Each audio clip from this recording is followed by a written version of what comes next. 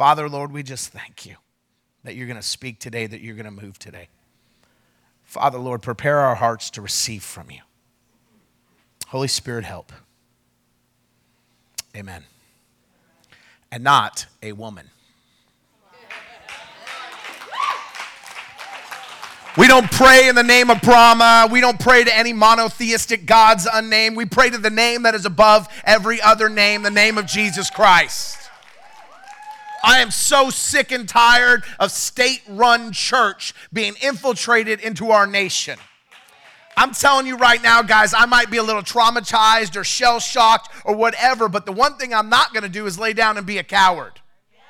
Okay? So when I hear a Methodist pastor preaching and praying and then at the end declaring to Brahma and all the monotheistic gods of this world by every other name and the name and amen and a woman, I know we have hit a breaking point when that's how our Congress is sworn into duty. The 117th Congress is marked by the 117th sin as far as I'm concerned, and it is a nation that has gone away from God. Our government no longer recognizes God. And there are millions of Christians who are now deceived. I get a message every 30 seconds by somebody who says there's a Christian and says you're so deceived right now. Let me make this really clear up front. I am not a Trumpist. I am not pro-Trump. You don't see me wearing a Trump flag or a Trump hat or a MAGA or any of that kind of stuff. You can be whatever you want. Your pastor's pro-Jesus. He's pro the kingdom of God.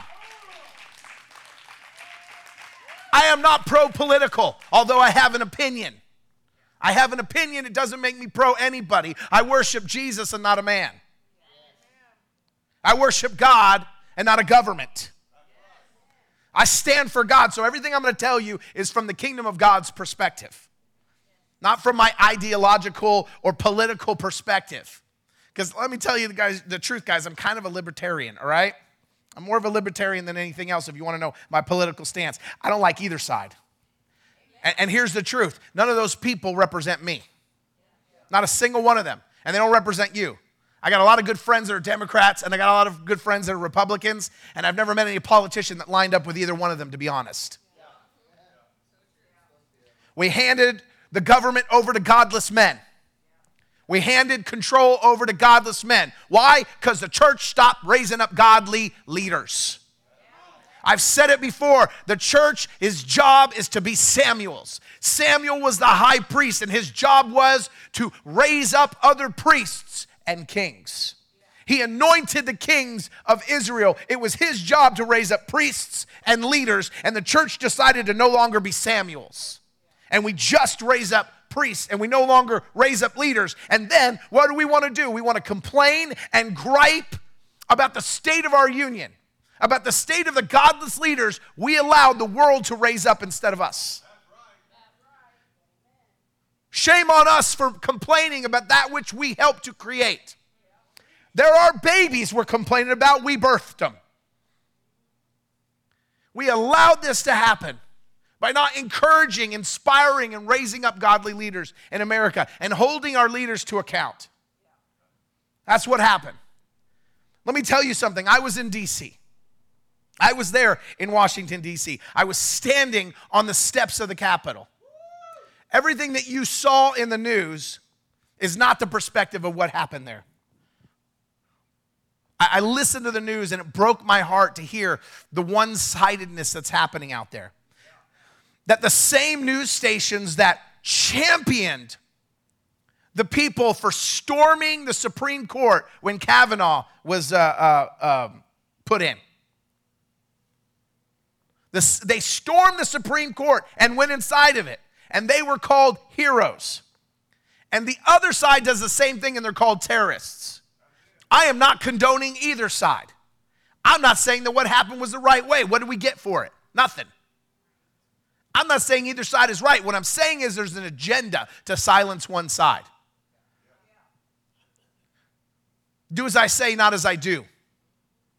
And that's what we've turned into. Here's the problem, is that the side that screams the loudest wins. Or how about this? The ones that still have vocal cords win. And they've stripped away the vocal cords of the church. They've begun a systematic attack against the church. I want to make this really clear. I was not there protesting. I want everyone to understand this. I was not a protester. I was not there exercising my rights. Although I want every vote to count, although I want personally as a man of God, I want to make sure that our governmental system is not given to corruption, that there was no voter fraud. I want to know. I want them to have a hearing in front of me so I can make up my own mind. That's all I want. And if the people's will was to elect the Democrat, okay. I'm okay with that. My God's still on the throne. I don't care which way it swings. It swung in my favor. During my lifetime, it swung in my favor and it swung against me. I'm not worried about that. What I want to know is that our government is not so corrupt that they would still the will of the people. Oh, they do all kinds of corrupt things. They take money. They do evil things. We know they're corrupt. But when they start stilling the will of the American people, the corruption is now spilled over into our households. And there is a difference. I went to D.C. for 2 reasons. I went there for 2 reasons. I went there to pray for the people and for our nation, not to protest. I was there praying with people. I'll show you a clip here in just a second, a video clip of us praying for people. We had a sound system set up near the Washington Monument. That's the big, giant stone tower. Near the Washington Monument, where we were proclaiming the gospel, where we were calling people to repent, where we were saying you need God in the center of this. We know you're mad, but turn to Jesus. We were praying for sick people. We were not a part of the protest. I'm honored to have been there and seen it. I feel privileged to be a part of something as historical as what just happened. Whether or not it was right or wrong, I feel privileged to have eyewitnessed it. My heart is also broken. My heart is also heavy. And I'm in a little bit of a tunnel. I spent the drive home driving back from Washington, D.C., me and my son, 3 o'clock in the morning. And everything got quiet. And up till then, everything was busy. But everything got quiet about 3 o'clock in the morning. We're driving along, and I can't hold it in anymore. I'm shouting. I'm yelling. I'm scream praying in the car. I'm coming against the enemy. I'm letting out everything because I realized right then that I had gone through a traumatic experience. And that traumatic experience, I finally was allowed to process it on that car ride home. And I went, wow, this was significant and it was brutal. I stood on the steps of the Capitol, but let me first, I'm going to correct some news media narratives so you know the truth about what really happened that they won't tell you. Okay, and I'm going to tell you who's at fault for it. Okay, I know a lot of you guys have questions. We're not live streaming to Facebook today, so they can't repress this. A lot of you guys have questions about what happened in America. And a lot of people around the world will end up watching this video, and I just want to say this to you. What happened here matters to you no matter what nation you're in. It's going to matter about what happened. We went there to pray for people. First, let me show you that. Let me show you, I think I got a picture and a video clip of us praying for people and what we were doing there. Let's see if we can show that. We were gathered with a group of people on our knees. That's my left shoulder in the bottom left there. You can see my left shoulder. And we were praying with a group of people here on the strip that goes straight to the Capitol while the people were pushing back against the police up at the Capitol line. I think I got another video. If we can throw that video up.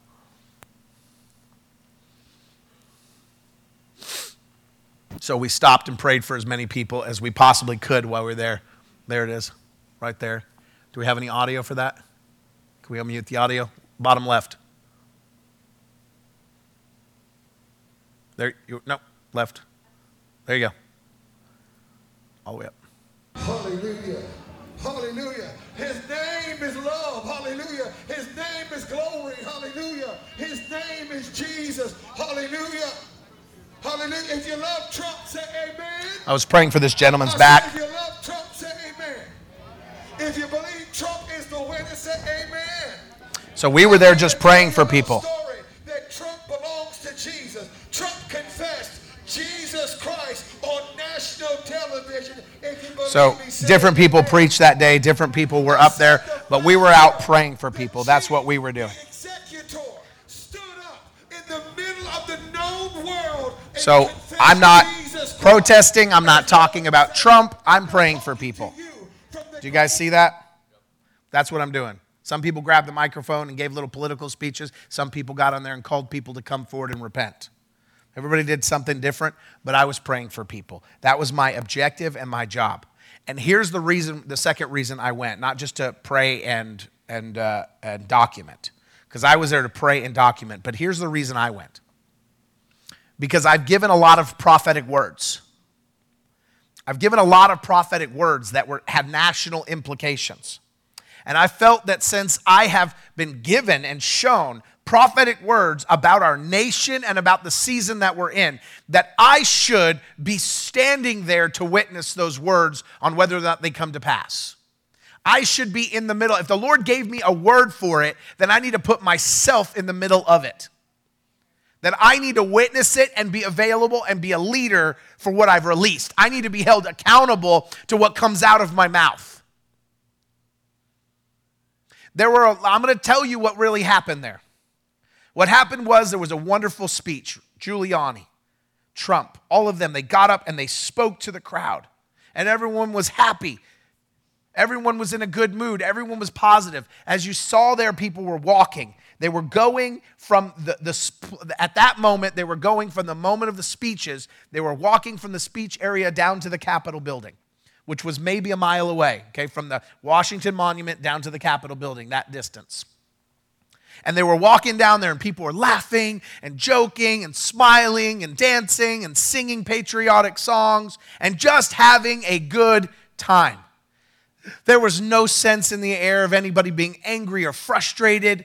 That was not there. Why? Because leaders were encouraging them. They got something to cheer to and chant. And they marched down to the Capitol building, and there were no voices. There was no stage. There were no PA systems. There was no one in front speaking. There was no one for us to go, woohoo! There was nobody leading. What went wrong at the Capitol building was every political leader and every religious leader abandoned the people they pushed. There wasn't a congressman or senator because they were in the building, but there wasn't a single voice at that Capitol building to hold people's attention. Do you know what happens to frustrated people that feel like they don't have a voice and are just standing shoulder to shoulder with people? They get irritated. They get agitated. Make no qualms about it. Nobody overran barricades at that place. No barricade was overrun. The police let everyone through the barricades because people were complaining they were made to stay too far away. And the police said, okay, and they opened the barricades and let everyone come up to the steps of the Capitol. The rest of my videos, you'll see me, there's maybe 10 steps, and the police made a line with no barricades between them to say that you can't go past this point. I guess that's the statement. I can't go past this point. And they made a line, and that's what people came up to. And people were agitated and protesting and shouting and, doing what you do. And when that agitation got too much, the police decided to start pepper spraying and tear gassing the crowd. From my vantage point, from where I stood, I never saw anybody assault the officers. I saw a lot of people tear gassed and pepper sprayed. I saw the officers let people pass metal barricades where the officers were on the side and stand chest to chest with citizens. What do you think was going to happen? The last I heard, the Constitution tells us that we are allowed to peacefully protest. Am I wrong? Is that right?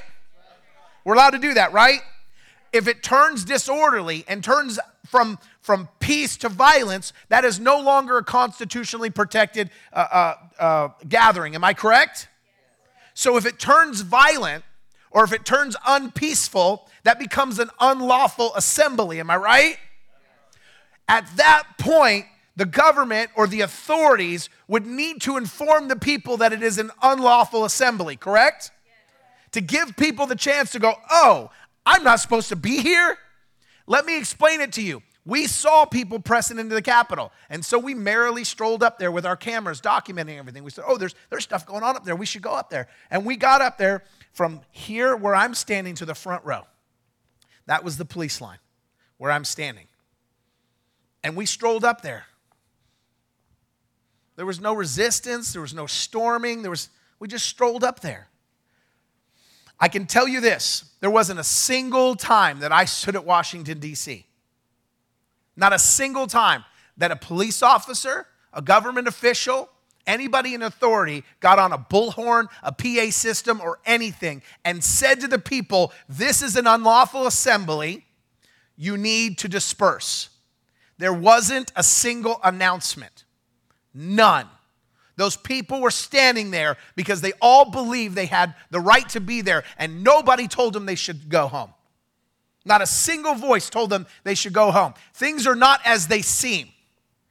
I was standing there. In fact, as I was standing there praying with people that were coming 20 feet away that had been tear gassed and had been pepper sprayed. Why? Because they were pushing against police. That's why they got tear gassed, most of them.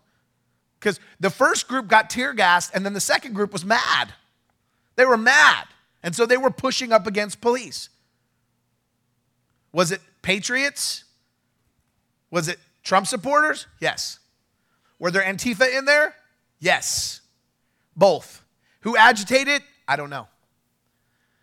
I do know I saw both.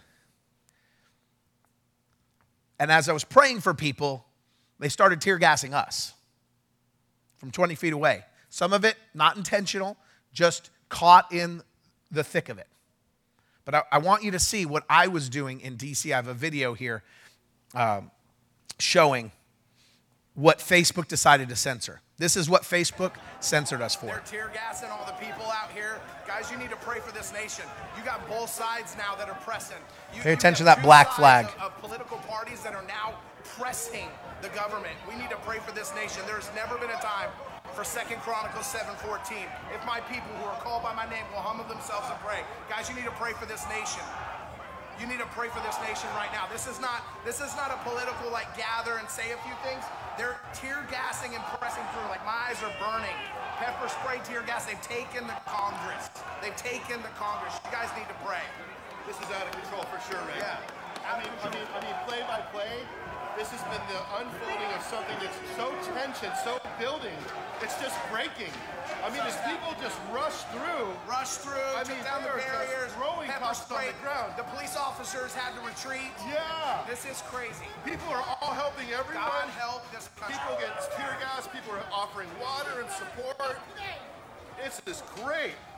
But we need to pray as a nation. Pray.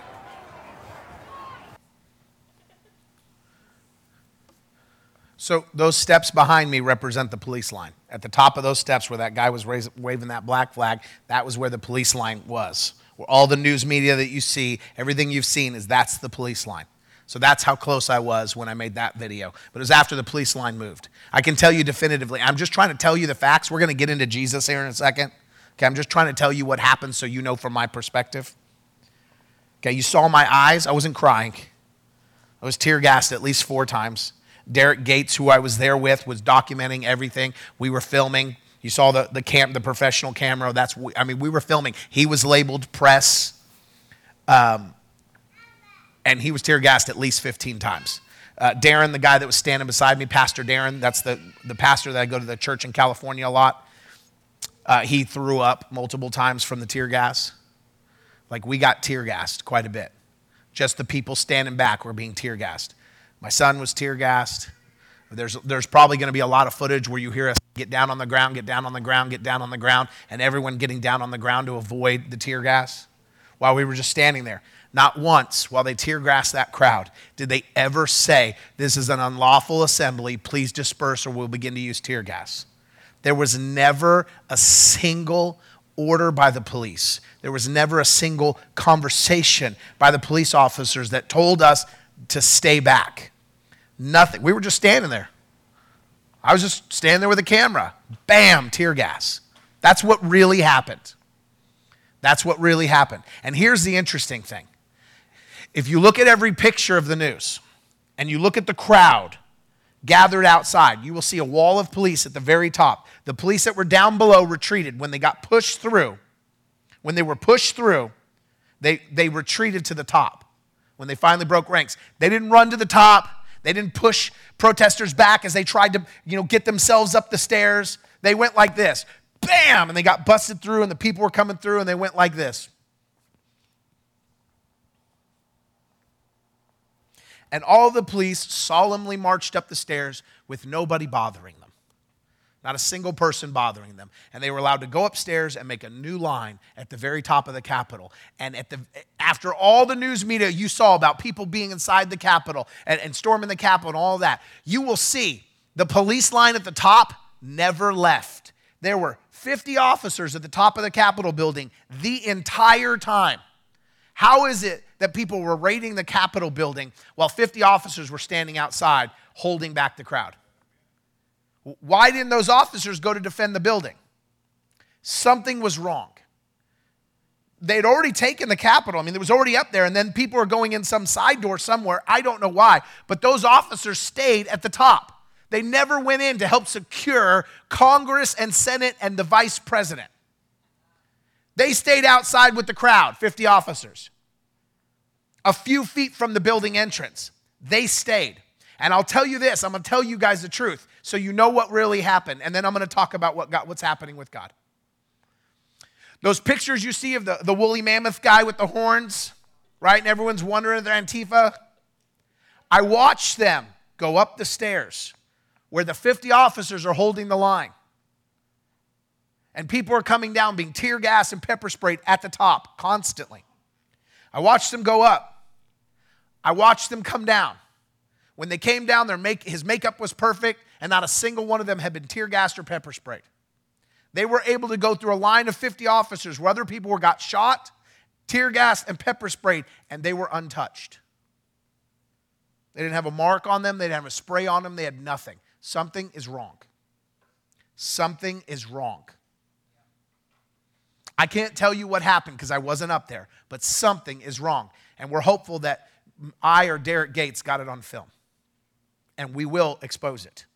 I've been talking all this year about exposure. About exposure is coming for our government and for our church leaders.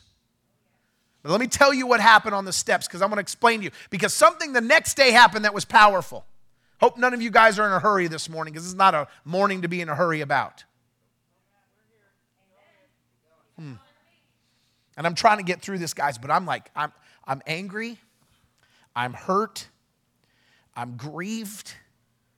My heart is heavy. I'll tell you what, guys. There's a lion inside of me and he wants to roar right now.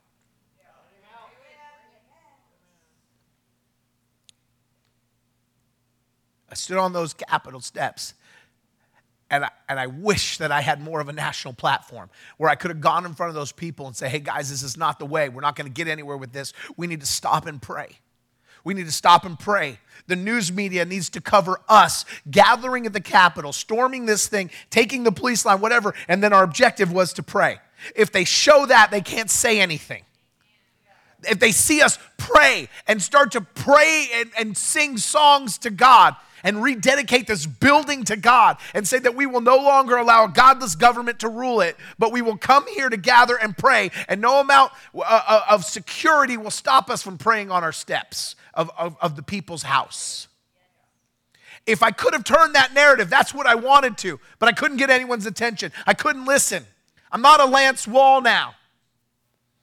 I'm not one of the pastors that went and spoke at the other 50 events in D.C., in Washington, D.C., protesting. I wasn't offered to speak at the Jericho March where they all gathered and prayed. I wasn't one of the ones that got invited onto Sid Roth to give my prophetic word about the nation.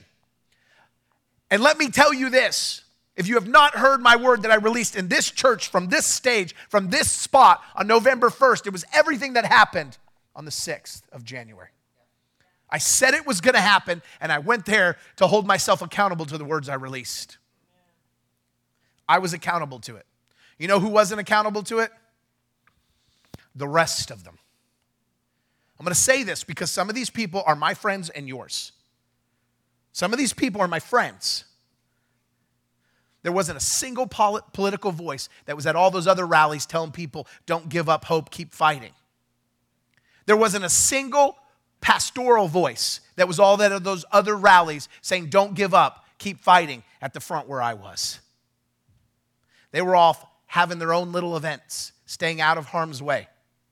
There wasn't a single one of them willing to put themselves where their mouth was. They all declared things. They all told people, this is what I see prophetically in the Spirit. They all riled people up to say, don't give up hope. 11th hour is coming. The Red Sea is going to part. Come on, press. And then at the very front, there was no leader. And where there is no leadership, chaos ensues. There was nobody there, and everyone you could see everyone going, what are we doing? What's happening? What's going on? Nobody knew. There was no speech. There was nobody leading. There wasn't a single one of those men of God and women of God that said, I have a word and we need to stand on it, that was standing on it that day. And they left those people on their own. And the church needs to be accountable for the prophetic words they release out of their mouths. There were people gathered there, hundreds of thousands of people there, some of them there because prophets spoke words and said that they would have a victory and have a win. And they were not there to lead those people or to calm them down or to give any type of direction. They led them there and left them there. That's the truth. That's the truth. And I tried as hard as I could to take control of it. But I don't have a big enough name. Not everyone there knows me. I couldn't. So all I could do was document and pray. But I took the tear gas. My son took the tear gas. Eli took the tear gas. He was a champ. He would have walked up there and said, Pepper, play me, please. It'll make a great video. He was all over it. He's like, that burns. Cool. I was kind of too. Okay.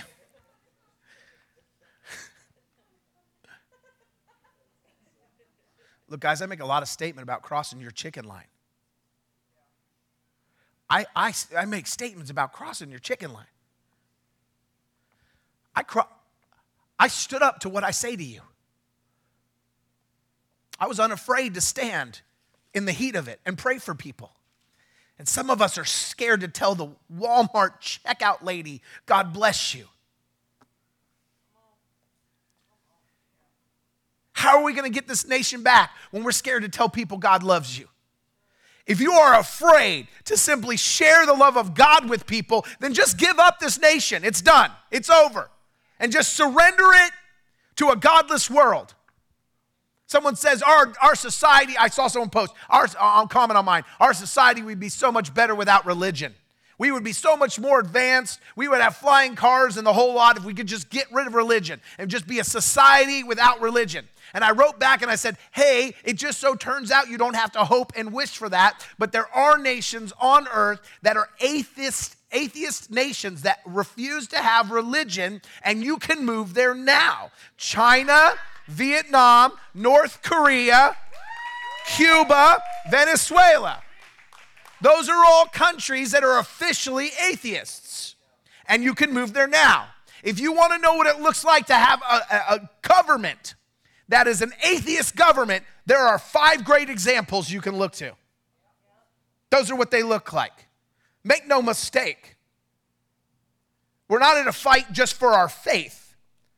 We're in a fight for a country to protect our people and the brothers and sisters that live beside you and your neighbors that don't share your faith.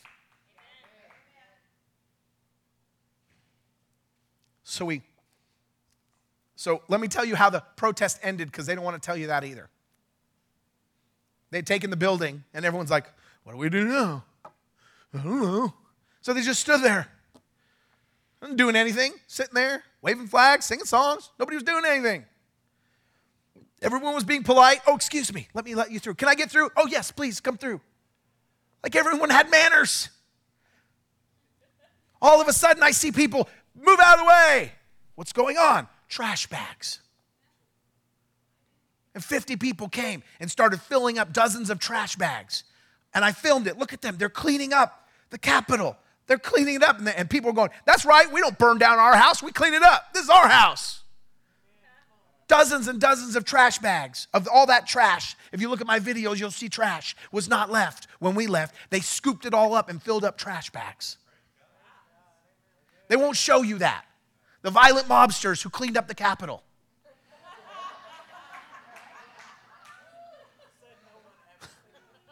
They won't show you that. Then all of a sudden, the president released a video, which, by the way, all of social media banned as dangerous. Twitter and Facebook and all of them censored. What happened? We can't let the president's words go out. What were his words? Guys, I love you. Be peaceful and go home. We can't let that get out. This is dangerous rhetoric. They wanted us to stay there. They wanted us to have the National Guard have to pull everyone out of there.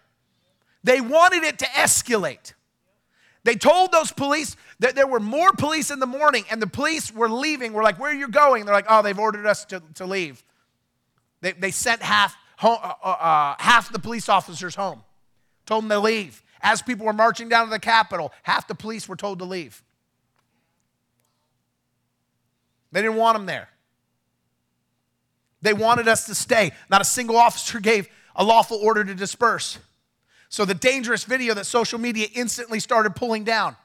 When it first came up, people that had bullhorns took their bullhorns and played the video. And we heard, all around us, we heard the videos going off of the president saying, thank you guys, I love you. Please go home peacefully. They're calling the guard on you, like go home. And everyone went like this. Oh. And they left. The only ones that didn't start moving forward were the ones picking up the trash. And everyone began to leave. As soon as they heard the president give a lawful order, please go home peacefully. Okay. And they left. That's what caused the crowd to leave. That's what happened. And the media doesn't want to show you that these people had no intention of continuing to do any harm. I'm not saying that everything done there was right. I'm not condoning any of the breaking-ins or any of that kind. I'm not condoning anything. I was not there, and I can't stop it. I was praying for people. I was praying for our nation. I was trying to calm people down. So I don't know what happened around the corner, but I find it really hard to believe that there were still, while they were saying we took the Capitol, people were inside, a woman got shot, all of that was happening. There were still 50 officers in front of us at the top, and they're just standing there. Something's wrong. They wanted a narrative. So let me tell you what's happening right now in our country. I don't care what your political belief system is, and if you've been at my church long enough, you know in the last 4 years, I have never talked politics except for this past couple months. I've never spoken about politics, and people come up to me, I'm like, nope, I'm a pastor, I'm about the kingdom of God. Amen. But when the kingdom of darkness has run into a political system, I might have to call out that political system to pull out that devil. And so that's where we're at, a demonically controlled government. Because let me tell you what happened. Joe Biden gets the elector votes. And within hours, Iran is threatening us. China is threatening us.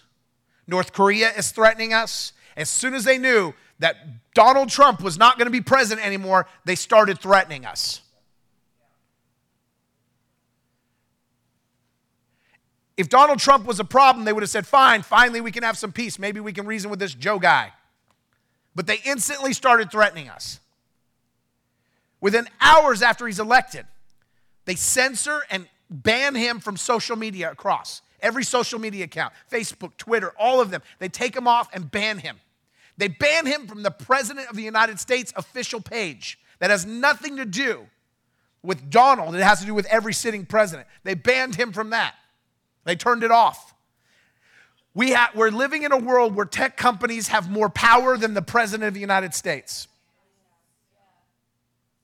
We're living in a world that is called the definition of fascism.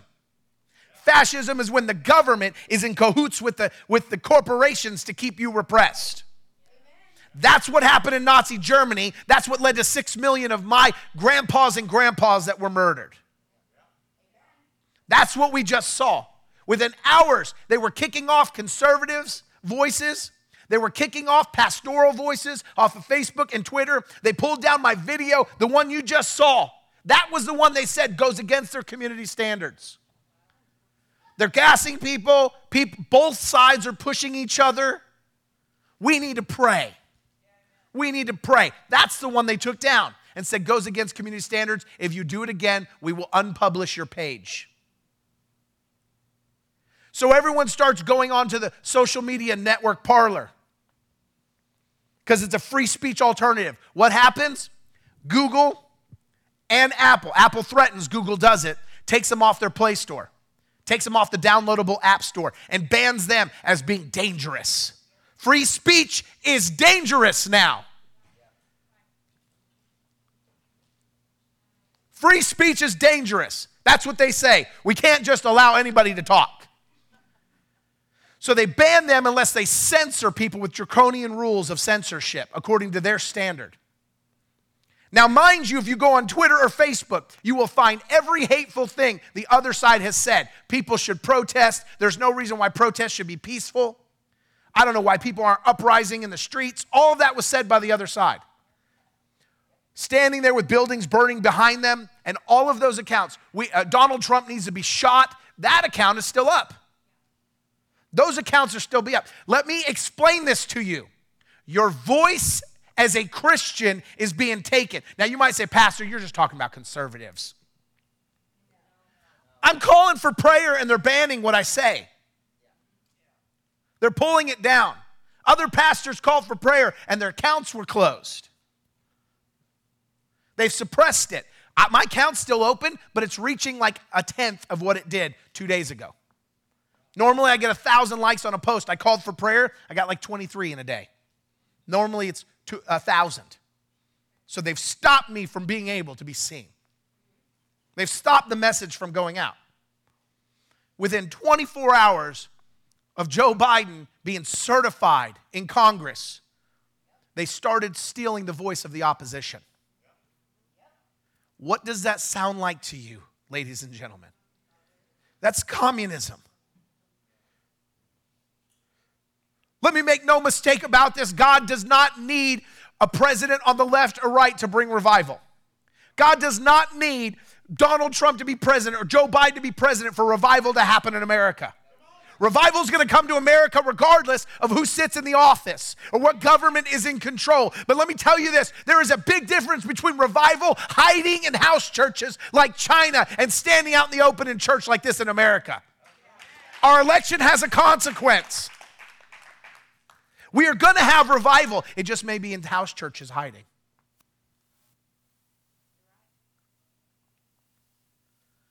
Because they're silencing the enemy. We're the enemy. Christianity is the enemy. Conservatism is the enemy. To say that we want to be able to live our faith out loud. I'm not mad because Congress had somebody of another faith pray in the Capitol building. A lot of people criticize my commentary on the Amen and A woman because I didn't focus on the fact he was praying to Brahma, which is a Hindu god. Well, if a Hindu wants to come in and pray, I don't have a problem with that. I don't. Do I agree with his prayer? No. Do I agree that he has a right to practice his faith? Yes. If a Muslim wants to come in and pray, by all means, brother, pray. Do you want me to pray with you? No. But pray ahead. Here's the thing. I want to be able to pray to Jesus, and I don't want him to tell me I can't. Does he have to pray with me? No. Sure doesn't. So I don't have a problem that somebody got up and prayed to another God. That's not my issue. My issue when a Methodist pastor gets up there and prays to Brahma, a Hindu deity, and every other monotheistic that's known by all other names, and Amen and A woman, that has so little regard for the word amen, which means let it be so. Let it be so. It has nothing, it's not amen, it's amen. It's a Hebrew word that means let it be so. It has so much ignorance and contempt for our God. Make no mistake, in the Bible is very clear. If you go through story after story after story of when a nation was brought to revival and when a nation was brought to destruction. It always happened the same way. If the nation's people turned away from God, but the king was godly, God gave them a break. Then if the nation's king turned against God, but the people were godly, God gave them a break. But every time the nation of Israel's king turned against God and the people began to worship false God, God brought destruction on the house. So we're at that moment. We're at a moment where our king has become godless. Our government is godless. And if the people don't turn towards God, we abandon this nation and the blessing on it. I said it last month. December 18th was the day that 400 years ago we got off the boat at Plymouth Rock. In November, I believe it was the 13th, it could have been the 11th. November, we signed the Mayflower Compact, the first covenant between the people of America and God. We signed the Mayflower Covenant 400 years ago. Our Constitution was built on it. It was a covenant between the people that were landing and God, and it expired in November. Isn't that interesting? Isn't that interesting? 400 years is a significant time frame according to the Bible. The worst moments we went through lasted 400 years. 400 years in Egypt. 400 years between the Old Testament and the New Testament. 400 years. We've expired that covenant and we need to renew it. We need to cry out to God. God needs to be the forefront of what we're doing. I was inspired by the moments that happened at the Capitol and what I saw. I was disheartened. But let me tell you what. The lamb went away and the lion came out of me. The next day, I'm going to tell you the story and I'm going to show you this video. Maybe some of you have seen it. But I'm going to narrate it for you a little bit. I'm just going to show a piece of it. The next day, we went to the state's Capitol. We went down to the Capitol and we went to the Lincoln Memorial. We went to the Lincoln Memorial. And it was totally open. I want to make this very, very clear. There was one officer, maybe two. It was totally open to the public. People were coming in, taking pictures. In fact, I want to show the picture real quick of Derek and his family. Derek Gates was in the Capitol. He was waiting on us to find a parking spot, so he got there right before us. He went in there. You see, it's open. They're just hanging out. They pulled out their flags to take a family photo. When they did this, an officer came up to his wife, grabbed her by the arm, yanked the flag out of her hand and said, "You can't have that," and assaulted her.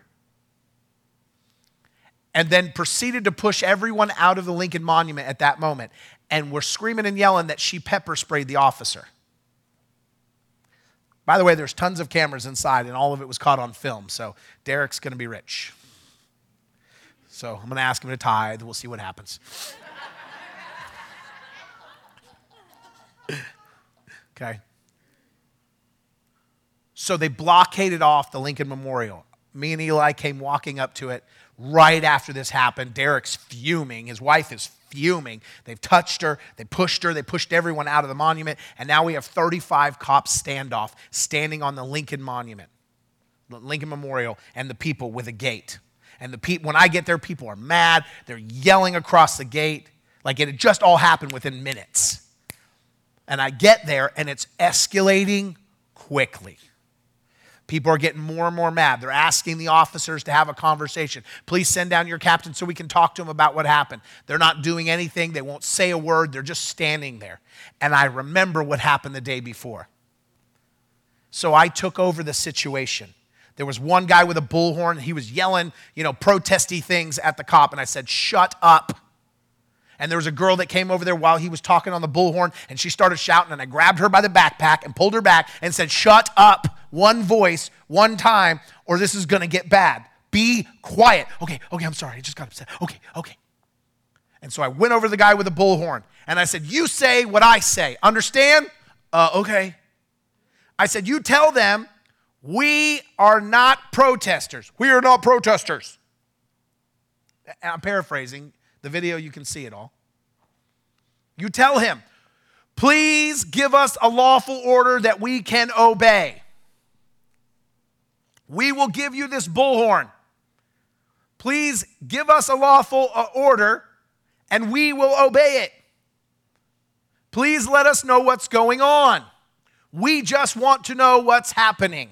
And he repeated all that, and the officers were like, but none of them. They wouldn't say a word. Please come down and just let us know what's happening. We will obey any lawful order you give, sir. We are patriots. And you could see the cops were like, well, this isn't what we thought was going to happen.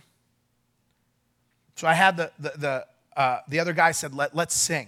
So gave him the microphone. He began to sing Amazing Grace. And you're going to see that. He began to sing Amazing Grace. And the officer came down to talk with one of the guys. Now, that guy ended up cussing a whole bunch. And then my entire feed filled up with, how dare this pastor cuss? And I'm like, I'm not, I was not cussing. It was just some bum who had to take the mic away from him. Like, dude. He was just repeating what the officer said. The officer told it to him, so he gave him the mic so he could repeat what the officer said, and he starts cussing up a storm. Okay, so I apologize. I'll try not to show that piece here in church. If you guys are so offended by that, then maybe this conversation today is not good for you. I'm just saying, maybe go hide in your basement or something until this is all over. Okay? So I'm going to play just this little clip. I want you to see what happened at the at the Lincoln Memorial that day. Play it, put that video on from about 7 minutes and 30 seconds on if you can do that. So I'll give you a second. About 7 minutes and 30 seconds on, that'll show it, the part that I want to show, just for time's sake. You guys can watch this whole thing on my Facebook for now. Okay? For now. We have a Rumble account now on Rumble, which is like YouTube. So we have our YouTube still. We have a Rumble account. We have a Parler. I suggest you get on Parler tonight if you're not on Parler, because your social media will begin to be censored. If you post Christian content, you will see it. What you will see right away is that it will not be shown. You'll wonder why nobody's liking your posts anymore. They just don't like your Christian content. No, Facebook is not showing it. They may not outright ban you, but they're going to pull down your logarithms so that it doesn't show up in people's news feeds. That's the first part of censoring, because they don't want to be seen as coming against Christianity today. They're just going to do that slowly, but they came against the opposition quickly.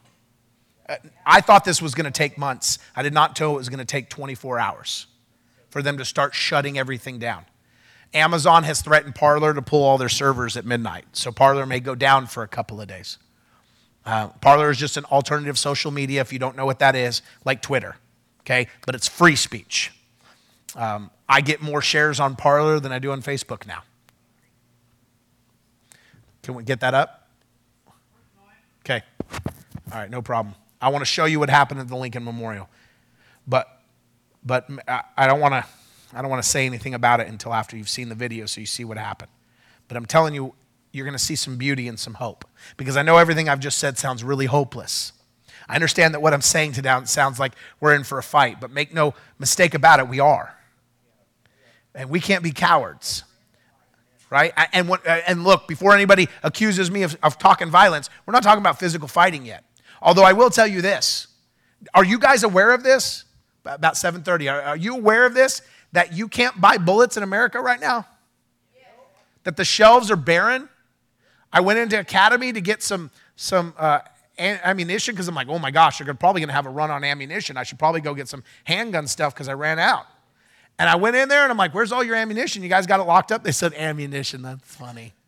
And I said, where's it all at? We don't have any. Well, how long's that been going on? 6 months. Remember the 22s disappeared for a long time? But everything else was there? Now there's none. Nothing. None. Zero. You tell me what tell me if that's not an indicator of what citizens are thinking right now. You want to know what's on the minds of people? You don't send a poll. You go check to see if there's bullets in the store. There are no bullets in the store. I'm not playing. I'm not advocating anything. I'm just reporting to you. There are no bullets in the stores. America is a big place with a lot of stores and a lot of bullets, and there are none. How many bullets are in the hands of citizens thinking they're going to need to use them soon? I'm not saying we do or don't. That's not what I'm saying from this pulpit. Please don't mishear me. I'm saying they do. I'm saying that I prophesied that I saw a clash of light and darkness, that I saw battle happening in the streets. I saw it, and there are no bullets on the shelf. Everything I have prophesied from this pulpit has come to pass. Have I missed any of them? No. Does anybody know of anything I missed? I'll repent right now. Something's stirring very bad, and the words I said are not done. We need to be prepared for that. I've been saying for a year, I've been running on people out of this church and saying, if you want a happy-go-lucky Sunday morning church experience where you're encouraged and go home and have a great week at work, this is not the church. Because what's coming is going to be bad. And what's coming, you need to be prepared for. There are a lot of people that the second the electricity gets turned off will die because they don't know how to survive. Right? There's nothing wrong with storing up food and prepping. Okay? So you might call those crazy people. But the truth is that we don't know how to take care of ourselves. We don't know how to take care of ourselves. Yea, though I walk through the valley of the shadow of death, I shall fear no evil, for my God is with me. Most of us are not prepared for any valleys or shadows or death. We have no clue what it looks like to walk through a valley of the shadow of death. Most Americans' version of the shadow of the valley of death is, oh my gosh, they messed up my latte. I asked for a caramel macchiato, and this is clearly mocha. What do you have to do to not be persecuted? I feel like they just did it because they hate me. Tell me I'm wrong. Come on, tell me how many Christians have gone out and you left church, you went out to eat, and then you felt bad because they messed up your order and you were a bit of a about it. I didn't say it. You were a bit of a about it. They messed up my order. Oh, I'm so frustrated. If that kind of stuff is what frustrates us, what are we going to do when there's real things? What are you going to do when you're standing in a situation where people are screaming and yelling and 35 police officers are ready to defend the Lincoln Memorial against a crowd of unruly citizens who are upset, and you're standing in the middle of that crowd? What are you going to do? Complain they got the order wrong? See, there were people yelling and screaming. There was one dumb kid that tried to climb over the barricade, and people yanked him back over and said, "What are you doing? Stop.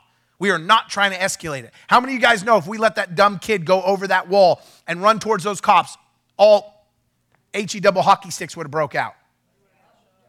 Right? You would have seen on the news another kid gets shot. You would have seen it all over the news. You know why you haven't seen it on the news? You know why you haven't seen this clip on the news? Because it doesn't fit the narrative. Watch. Let's watch. Taking a family picture. Guys, if you don't know, that's Derek Gates. Pastor Derek Gates of Unleashed Podcast, a very well-known pastor, the documentary maker of the Raised from the Dead movie. Okay, Nina's crying right now. She has a serious medical condition.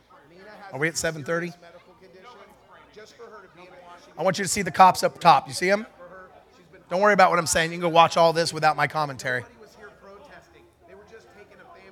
So those cops are so as far as the Lincoln Memorial is, there's 35 officers, someone counted. Go by the Lincoln Memorial and get a cool picture. That's what we were here for. These police were not here when we got here. They just showed up, ripped flags out of her hand, put their hands on her. No, they brought them in because they saw us with the flags. So when we were up there, they were coming in. Audio's unsynced, it's okay. There's no way you could even, it was families. There was little kids using our flag. Little kids. And they came up and did that. So you shut down the whole memorial? Yeah. Notice he's wearing an imposter, not today Satan shirt. I'm like pleading with them, guys. Why did you listen? This is their So you see the officers at the top, right? You know, I'm sorry, you guys probably don't know this, but we don't allow flags in here. I would have gladly put it up. I wouldn't have agreed, but I would have put it up. I want to change the narrative. You think you'll let me get on the bullhorn and give a prayer? I don't know. You hear me? I want the bullhorn so I can pray. Pray. We need to pray. Guys, please pray. This is the tension is, you can feel the tension in the air. Yesterday I didn't feel tension like I do right now. Here you go, they're singing. Come on. See all the officers now, right? Fast forward it just a little bit. Let's see if we can go just like another minute or two. I don't want to take too much time in this. You guys can go watch every moment of it in a little bit. Just break. Yeah, jump 30 seconds. Another one. There you go. You hear him singing Amazing Grace, right?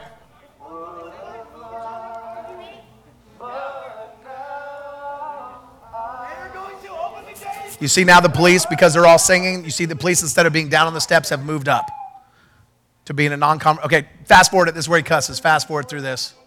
Just 30 seconds. Skip this twice, maybe. Because yeah. All right. Maybe one more. Right here. Turn it up. So I began to pray over the crowd.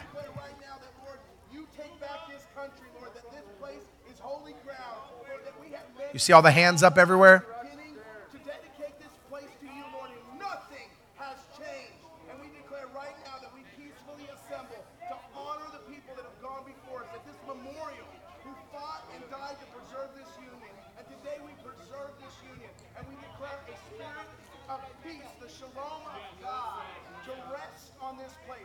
A spirit of peace over every person that's hurting, that's broken, that's offended, that's upset, that feels unheard.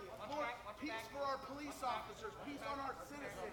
We declare right now the peace of God. Now you see, as I'm praying, they start pushing me forward. Amen. Why were they pushing me forward? If you've got a spirit of anger, if you've got something that's keeping you from seeing what God's doing, This was Andrew Womack. That's his name. He wants to anoint you to preach the good news to the poor, to the hurting, and the blind. The division is a deception. Let's go up and thank the officers. Look, they'd opened the gates while I was praying. While I was praying, they pushed us up a little bit so they could get the gates open. And we were allowed to go back into the Lincoln Memorial, peaceful. The police officers pulled back to guard positions. Seriously, thank you. God bless all of you guys. I know that this is exceptionally stressful for everyone. That was the way to handle it. That was the way to deal with it with two clashing parties. Amen. And bless you. That inspires me that we could get through all this craziness and make it through. You see the officers? Yeah. Elbow bump. Yeah, that was amazing. He's like, yeah, we're doing elbow bumps today. And the officer walked with me. I was able to interview lots of other officers. Fast forward like 10 minutes or so. Just jump a bunch of times. I want you to see what happened later on in this video if you haven't seen it. Last night the president came. Yeah, jump. Yeah, they're doing their job, and they were. So the whole thing's open. We're able to go inside peacefully. Jump ahead. They both More. for the right to ask them to explain Keep going. what's going on. Keep going. I end up talking to one of the officers for a little bit. Jump forward. Started it all. He's not going to Keep going. There's a moment outside where I begin. warfare. We say. Keep going. Pray. Father, I thank you that He prayed over me, and then just a little bit forward more. you can close. Past him praying. Thank you, Father God, that you use our hands. Oh no, he prayed a while. That was like Shoshana praying right there. Okay. But I began to preach a message. The bowls of heaven, it says in Revelation chapter 5 and chapter 8, says they are filled with the So I began to message, and people gathered around me and heard the gospel. They heard the gospel. They applauded. They came by. They shook my hand. People got my information. There's a crowd of people behind me that gathered to hear this message preached. Because you can't preach in the memorial. You can't raise your voice in the memorial. But outside, I could preach. And people surrounded me. All right, go ahead and kill it. I want you guys to pray for our nation today. Will you do that? Will you pray for our nation? I'm giving a gospel message. Bring the lights up. Yeah. I'm giving a gospel message on the Lincoln Memorial after protesters were ready to push those barricades down and take on the cops again. I want you to see the same thing from the day before was happening. And the difference was when you put Jesus in the middle of it, peace comes. Peace comes.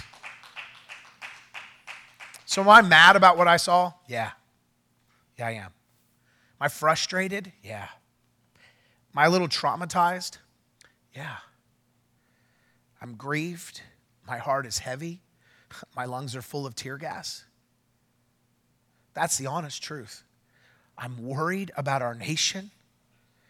I'm worried that we've just been taken over.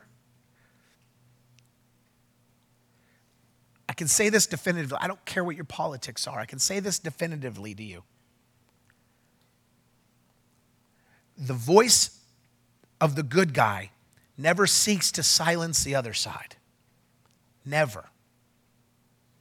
You can always tell who the righteous ones are because they always want to let the other side be heard. The one that says, we're not here to take anything from you, we just want you to be silenced and not have a voice, is always the side of evil. It is always the side of evil that says, shut up and don't speak. Why? Because the enemy knows how powerful our words are. They know that we have the authority of heaven in our lips, and we better not open them because truth comes out of them. Our founding fathers knew that if we didn't have a country that was open for dispute, that we could fight with each other with our words, that we could argue it against each other and sharpen each other. Iron sharpens iron. If we were in a situation where we were no longer allowed to do that, that would be considered tyranny. That's tyranny. I don't want to live in a world where a Muslim can't practice his faith. I don't. Because I don't want to live in a world where mine is told that I can't either. We have to love and respect the other side. The problem is that we have one side saying, you can say it, I'll let you, and the other side says, I won't. And the problem is that we've allowed media to be controlled by the enemy. It's become a pillar of the God of the air's territory. It holds up his kingdom. The God of the air took the airwaves a long time ago. And Christians have sat by and done nothing about it. The God of the air took over the airwaves of media a long time ago. And Christians stood by and did nothing about it. We can no longer stand idly by and do nothing about it and just complain because we don't like it. That is not a solution. But hey, we got to get to lunch, right? We can't stop and pray. We come to church. American church is this. You come, you hear a few songs to encourage you. And then you listen to the pastor preach a good message. And you're like, that's a good message today, pastor. And you go home.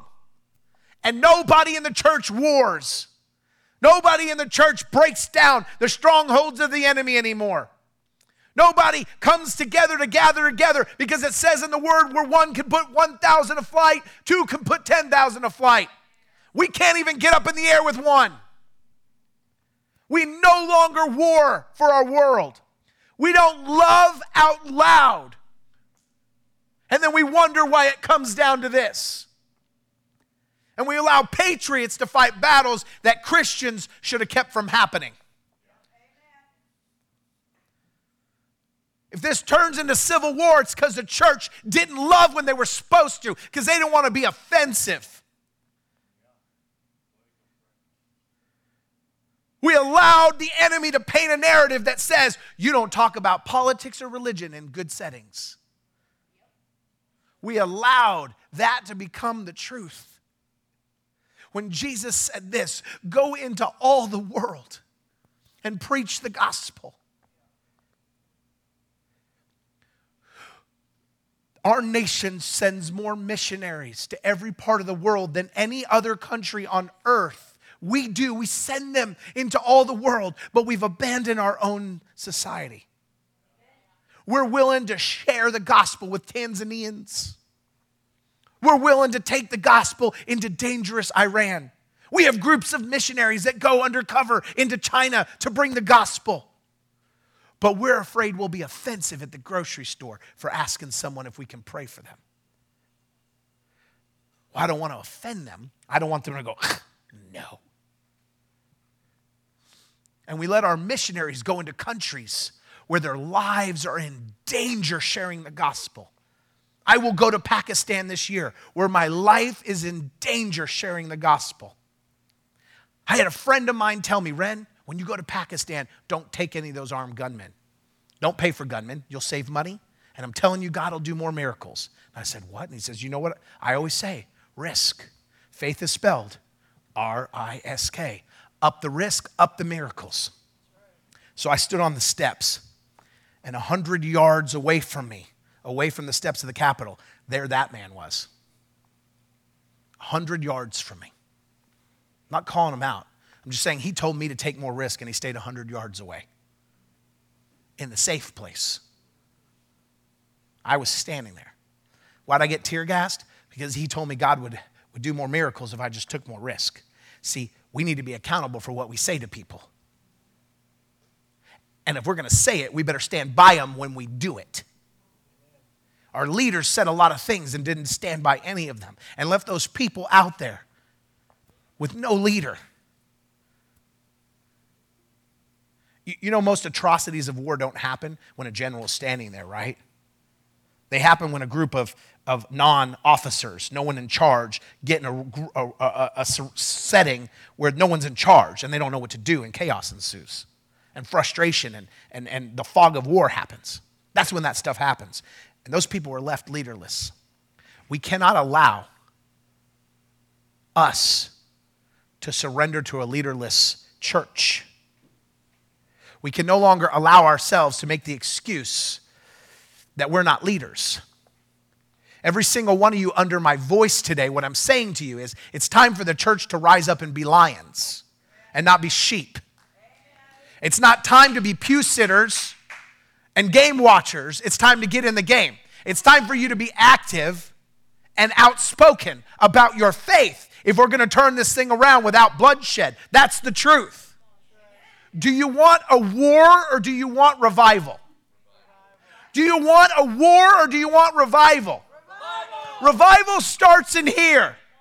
It starts when you refuse to quit praying, to quit praising, and to take your faith seriously. If you don't, it will lead to the ultimate outcome of war on the other side. Or the church can begin to pray and press in and warfare against what's really going on, which is the powers and principalities and rulers of darkness that have corrupted men's hearts.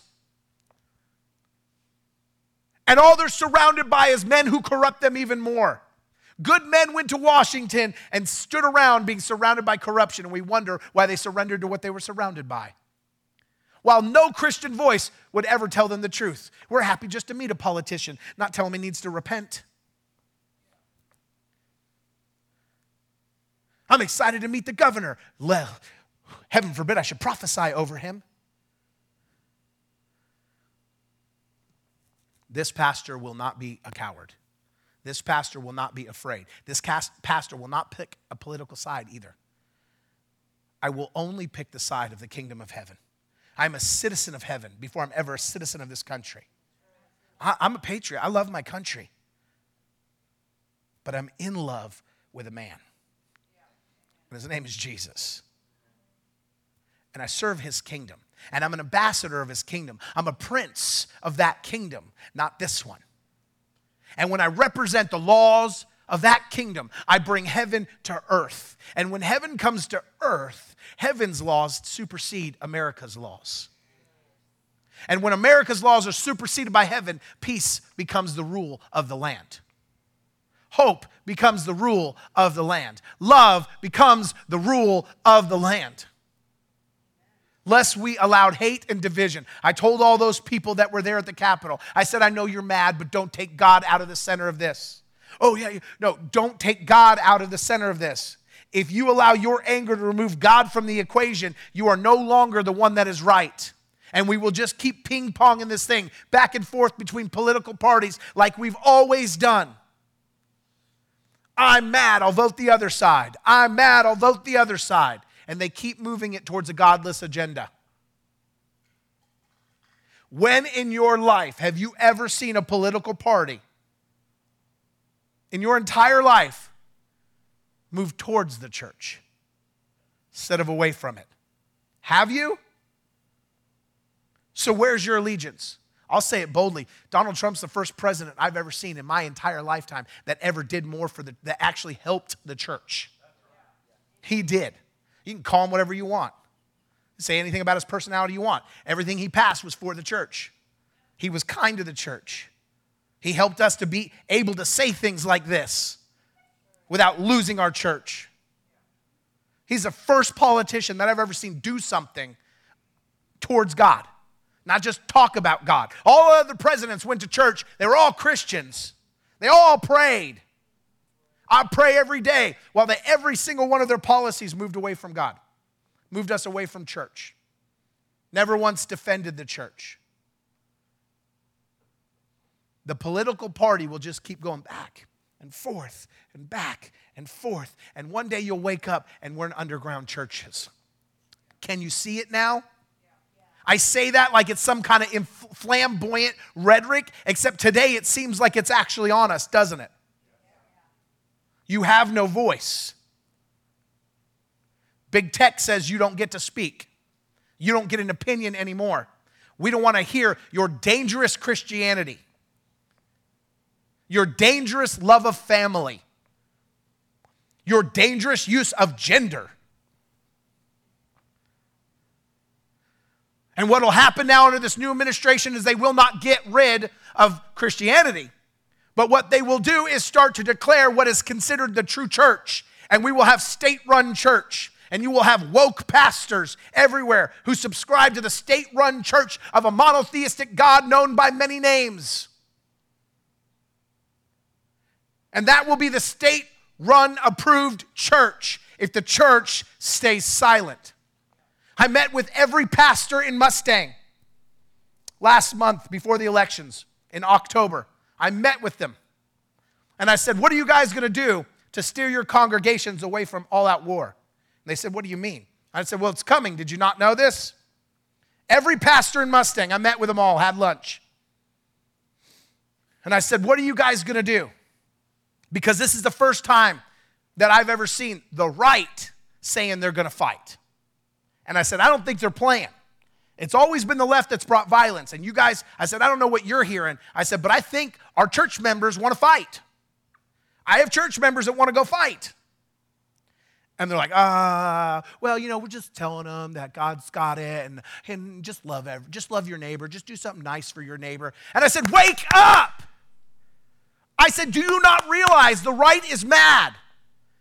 And there's going to be a conflict. I've seen it. The Lord has showed it to me. Oh, Ren. There is going to be a conflict. The right is not going to sit peacefully by anymore. Something's going to happen. Violence is going to break out on the right. And it's going to be the right this time because they're tired of being told to sit down and shut up. And we know you won't do anything because if we just call you violent, you'll back up. Right? All you have to do is come up to me and say, Pastor, you're being a little judgmental. And what will I do? Well, no, I'm not trying to judge you. I love you. Right? I'm going to try to back away from making you feel bad. And the right's been doing that. And they know if they just call names, the right will back down. And I told those pastors, I said, but not this time. I see it. They're not backing down. You can call them whatever you want. They're gonna. If you call them a name, they're gonna come after you. Oh yeah, I'm violent, huh? Let me show you violence. That's where we're at. They don't care about your name calling anymore. Well, don't do anything. You'll just prove them right. I'm done with their mouth. There's a moment. And I said, it's coming. I see it. I hear it. I feel it in my spirit. It's coming. Pastors, what are we going to do about it? Can't wait to find out what they say now. Can't wait to hear their conversation now. We had a good talk. We talked into it a little bit. But you could tell they're still like, nah, it ain't going to happen. It's just political drama, like it always is. And I said, not this time. I was right. Not a single one of those pastors here in our city took it seriously or saw it coming. I know I'm going a long time today, but we needed to talk about this. And to be honest, I need to get it off my chest because it hurts a little bit. People getting on my Facebook and messaging and saying, Pastor, I appreciate you giving a call for prayer, but we need more than just prayer right now. I was standing on those steps. Where were you? Don't tell me we need to do more than what I was doing. I was there. I stood on there. I put my body and my safety and my kid where you wouldn't. I don't need any more keyboard comment warriors. We need people that'll drop to their knees, cry out to God and pray. We need pastors that'll stand up and see what's coming and pray into it and declare it and show the love of God to a lost and dying world so they're not on the wrong path anymore. So we raise up godly leaders. That's what we need. We don't need anybody else complaining about it. We need people that'll do something about it. We need churches in our community that see it and do something about it instead of blowing it off like it doesn't exist. Shame on every one of our churches here for not seeing this. God told me in April, he said, I'm closing the doors of many churches that do not listen to my Holy Spirit. They don't listen to my Spirit, they will close. And I will send my people where the Spirit still speaks. The Spirit speaks here. The Spirit speaks here. The Spirit of prophecy is alive here. The Spirit of God is alive here. This is a church where God heals. This is a church where miracles show up on the daily. Why? Because we are listening to him. And we are unafraid to stand with people. We are unafraid to pray with people. We are unafraid to boldly declare the power of God is still alive and well. And when the love of God reaches you, it can transform you. So I believe that God can still change our nation, just like he did on the Lincoln Memorial. The same officers and the same patriots that pressed up against each other the day before, and the media calls a mob and terrorists, were praying together and smiling and shaking hands. If you watch my whole video, you'll see officers smiling with people and having conversation through the whole thing. The cops didn't leave. They just engaged the crowd. And we became brothers and sisters again. And we became one nation under God again. Because somebody praised. Because somebody prayed. With the same people that a day before were leaderless and frustrated and didn't know what to do. And are being called terrorists. What if one of our leaders had stood up and prayed and got people to sing Amazing Grace the day before? I tried. And I should have tried harder. I should have screamed until I lost my voice. You will never see me again stand there going, well, I'm not the national voice. I will become it in that moment. And I did it at the Lincoln Memorial because I wasn't gonna have to hear a report again of a woman being shot. Of an officer who's probably traumatized right now. I'm not blaming any of the police officers, and I'm not blaming any of the people there. I'm not blaming any of them. It was a bad situation. And it was scary, and it was a fog. It was. You didn't know what was happening until all of a sudden tear gas was in your eyes. And you didn't know why. Everyone's just standing there now. There's tear gas. What's happening? Who did something? Get down, get down, get down. Closing your eyes, pulling your mask over. I'm taking my mask that I have down here and I'm pulling it over my eyes and closing my eyes and holding the camera up and saying, stay down, everyone stay down, just stay down, and filming it. You'll see that. While we're getting tear gassed over and over again. Because they're mean or because they were caught too. They had no defense between them and those people pushing them. I'm not blaming anybody. I'm blaming us. I'm blaming the church that we allowed our world to get this far because we are because we've settled for, I'll casually invite you to church once, but if you don't go, I'll leave you alone. Is it real enough for you? Or do you need to read about military and citizens in full-out gun battles before you'll cry out to God? Do they need to take everything from you because of your faith and offer you a mark on your hand to buy or sell before you'll cry out to God? What's the moment where we repent? 2 Chronicles 7:14, and I'll close with this, says this. If my people who are called by my name will humble themselves and pray and turn from their wicked ways, then I will hear from heaven and I will heal their land. Trump doesn't need to stay in office for us to heal the land. Republicans don't need to take control of the Senate to heal the land. Big tech doesn't need to be censored. A new law doesn't need to be passed. All of this needs to happen, but that doesn't need to happen to heal the land. There's a lot that should happen on one side, but not to heal our land. Please understand. There's a difference between revival and protecting our country. We can have revival in home churches, hiding, or here. So these are two separate issues. What I'm talking about. If we want to see our land healed, we don't need better laws. We don't need better training by our police officers. We don't need better leaders that will inspire us. The Bible says this, if my people Whose people? My people, who are called by my name, will humble themselves. Not our politicians, not our police officers, not our patriots and ex-veterans that were there, not the grandmas that got tear gassed and the men with canes that were getting tear gassed over and over that I saw. 60 and 70-year-old women, little Asian girls getting tear gassed, washing their eyes out and going right back up to the front. They don't show you that. My people who are called by my name will humble themselves. We're the ones that need to be humble. We're the ones that need to repent for not doing our job of going out in that world and loving people and letting them to know Jesus. Letting them to see hope. Letting them to experience peace for the first time in their life. Not letting them be dragged into an atheist's outpouring. My people who are called by my name will humble themselves and seek my face and turn from their wicked ways. Then I will hear from heaven. That's what we want. And heal their land. So who's going to get humble today? I just want everybody to know, Pastor's talking about something that we need to be doing. And I've been doing it every day. They call it the 222 call. But that's Eastern time, so it's actually 122. Now, this is a number that I'm going to have Pastor read. It's a phone number that you can call. And these are prophets that are praying about the corruption in this country being turned upside down.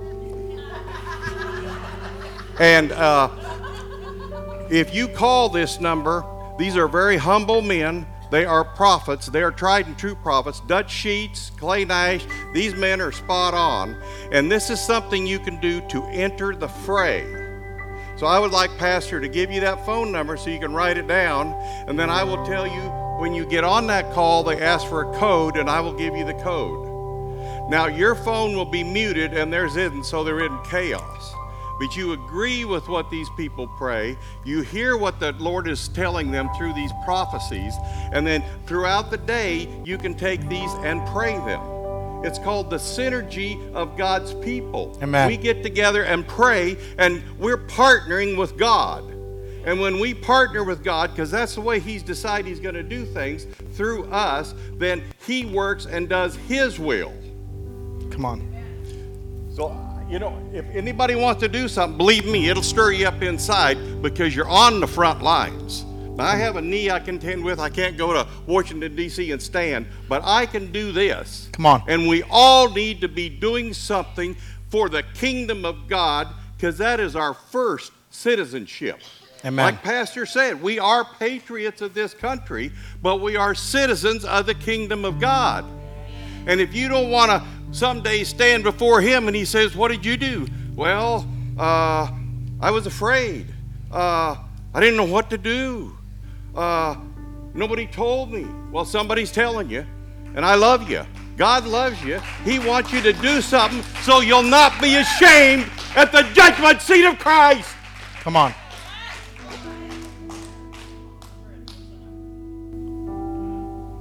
I'll give you the number to the call. It's the Clay Nash one. That number? When you tap it, it'll give you the number. It's not giving me the number. Here. That's right. It's okay. Just get it and we'll announce it.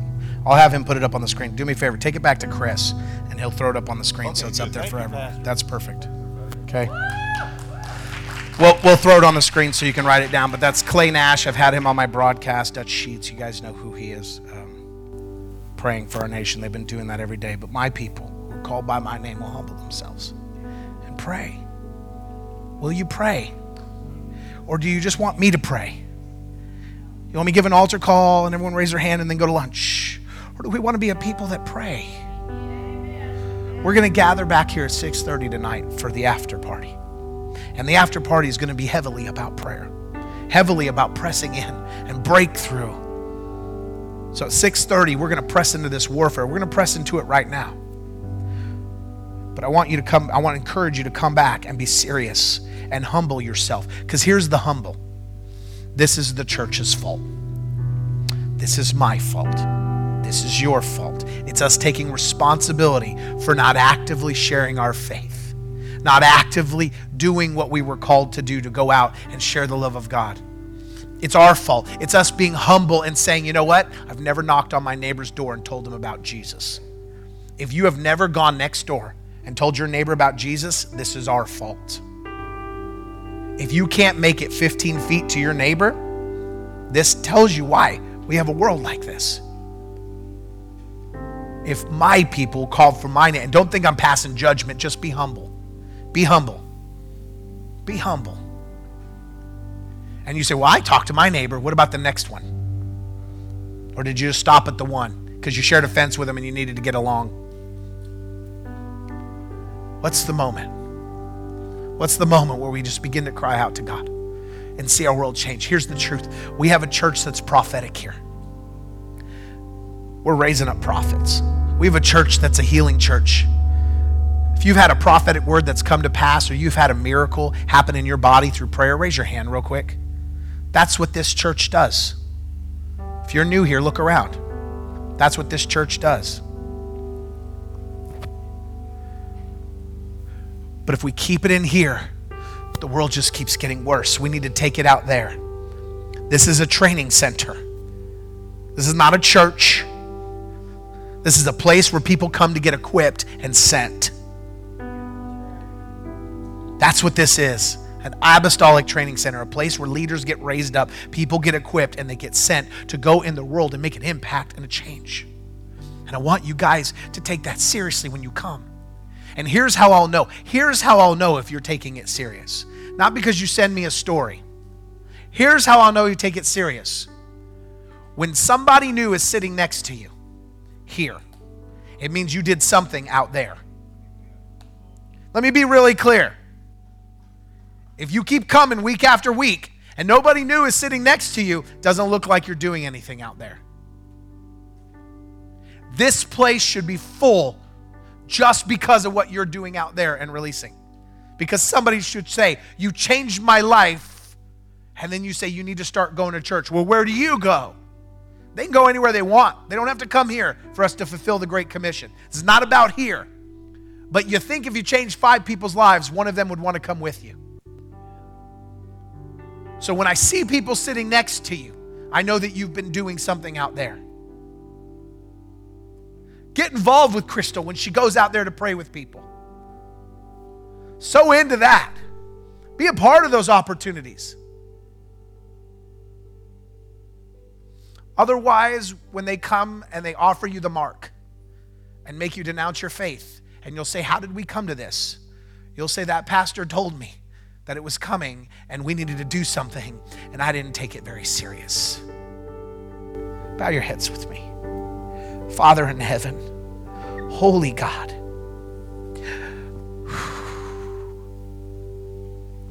God of heaven, hear our appeal today for our nation, God. By the hand of providence, move on our behalf, God. Lord, we humble ourselves today and cry out to you, the holy God of Israel, the holy God of this earth. As the earth cries out with moans and utters and groans, Father, at the evil that's been allowed to soak into our land.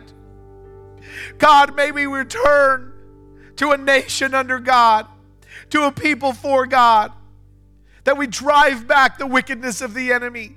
Lord, we humble ourselves and repent for standing idly by and making Christianity a fast food commodity, trying to find a church that met our needs instead of meeting the needs of heaven, trying to find somewhere we liked instead of somewhere God called us to.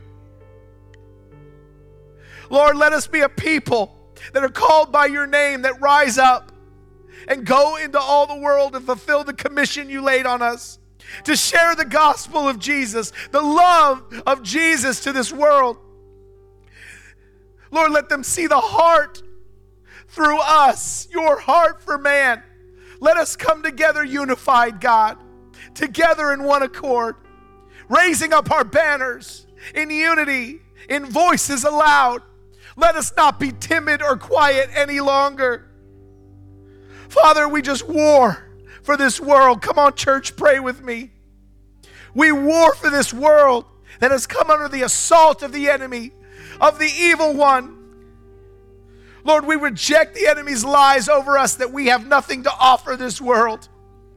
We reject the lies of complacency that we built in our own hearts, that we don't have time to share the love of God, that it's not our job to share the love of God. Jesus, forgive us where we've turned wrong, and let our hearts come back to you. We repent, God. We repent, God. We repent, God. Hear our repent. Come and heal our land, Lord. We seek your face. We turn from our evil ways, our selfishness, our greed, our gluttony. We've made it about us. We've made church about us. But God, it's about our fellow man. We love you and we love others, Father. We promise we'll fulfill the loving others more.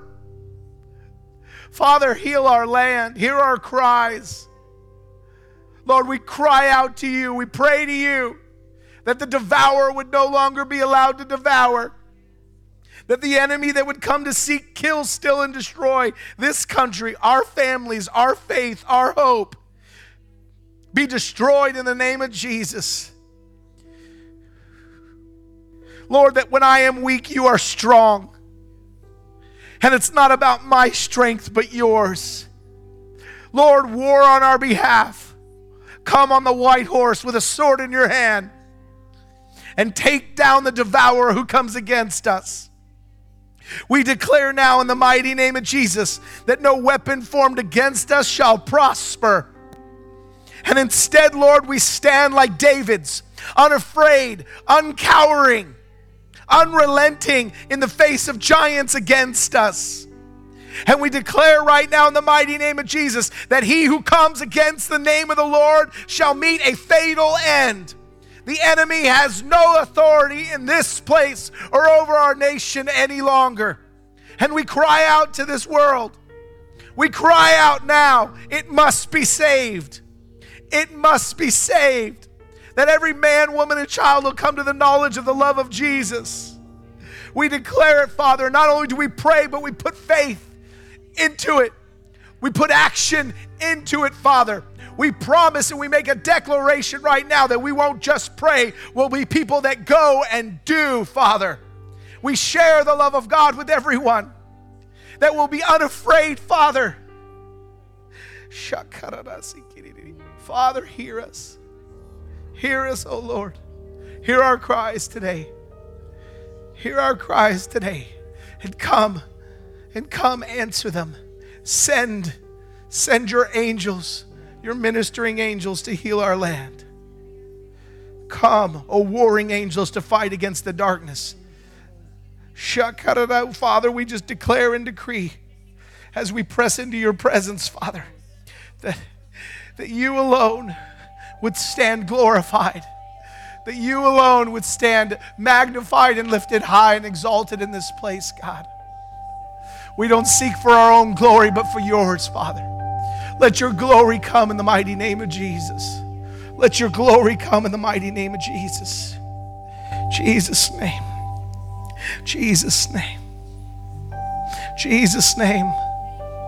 Father, thank you, Father.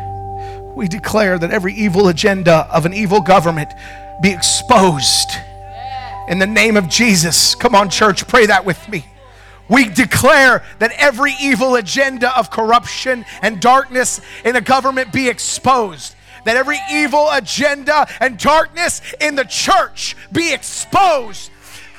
That the state church be exposed. That the wolves that are amongst the sheep be exposed in the mighty name of Jesus. Father, right now in the name of Jesus, I declare for a full undoing and unmasking of every plan and purpose of the enemy against the church right now. That your bride shall stand unblemished, Father. Father, come and take us. Claim your bride, Father. Let us be unblemished, and that everything that's been veiled against the church will be destroyed right now. Every weapon built to assault the church will be brought to its knees right now and destroyed. I tear down every stronghold, every foothold of the enemy against the church and the government in the mighty name of Jesus. I pray for every righteous politician to rise up. I pray for every righteous military to rise up. I pray for every righteous police officer to rise up. I pray for every single righteous church member to rise up and let their voice have power and authority to shake this earth. Lord, I pray for revival to be loosed in the hearts of man, for a fire and love of God to be set loose back in our hearts, God. We declare right now that every plan and purpose of the enemy to stop the stirring of the anointing of God on our lives is broken in the mighty name of Jesus. And I release more anointing in this room over every person to have the boldness and faith to stand up for the gospel. Revelation tells us that when it's time for the mark of the beast, that God will give us supernatural power to resist. And I declare right now that that power that you give us then is available now. That we don't have to wait for a revelation. We don't have to wait for an end time to have that kind of boldness now. And I declare right now the boldness of God to be on these people. That you light a fire of boldness into their heart to stir, Father. That nothing that they do, nothing the world can do will make them deny you. There are no consequences against the people of God in the mighty name of Jesus. They can't take away our voice. They can't take away the following. They can't take away the finances and stop us or shut us up. They can't take away our statuses or our buildings and stop us and shut us up. In the mighty name of Jesus, I declare that every warring angel available to us is released right now to war on our behalf. And we declare that every plan against our lives come against us is destroyed. I declare right now that the spirit of depression is broken in this room. But the spirit of joy is released in this room. That as we war against enemies on this earth, God laughs in the heavens. So we rejoice with him, knowing full well that he brings the victory. And that as our banners are raised, as we worship him, as we pray to him, that as we arrive at the battle is already won. Oh, Spirit of the living God, as my people seek my face, I go before them and in front of them, that I shall be a wall of protection, says the Lord. And in the days coming, the remnant will rise. And I see a great enemy, a wolf the size of 10, standing before the remnant in the church. And the Lord says, you shall fear not the wolf, for I have already tamed it with my mighty hand. And the people of God can freely pass by as the wolf is leashed. See the remnant of God pass by this wolf and march into the promised land that God is preparing for us. There is a promise yet to come, and too many of God's peoples are standing. Yet I see as the remnant begins to pass by, there are those that will not go by because they are terrified of the wolf. Although the wolf is on a leash, they are afraid that it might be freed. And so they stand back and cower. And as I stand there, I see the ground beneath them begin to crumble and break. And there are those that, even though the ground is crumbling, they are more afraid of the wolf than the crumbling ground, and they are swallowed by the ground. And says, lo, lo, lo unto you, the Lord says, those that will not move forward will be swallowed.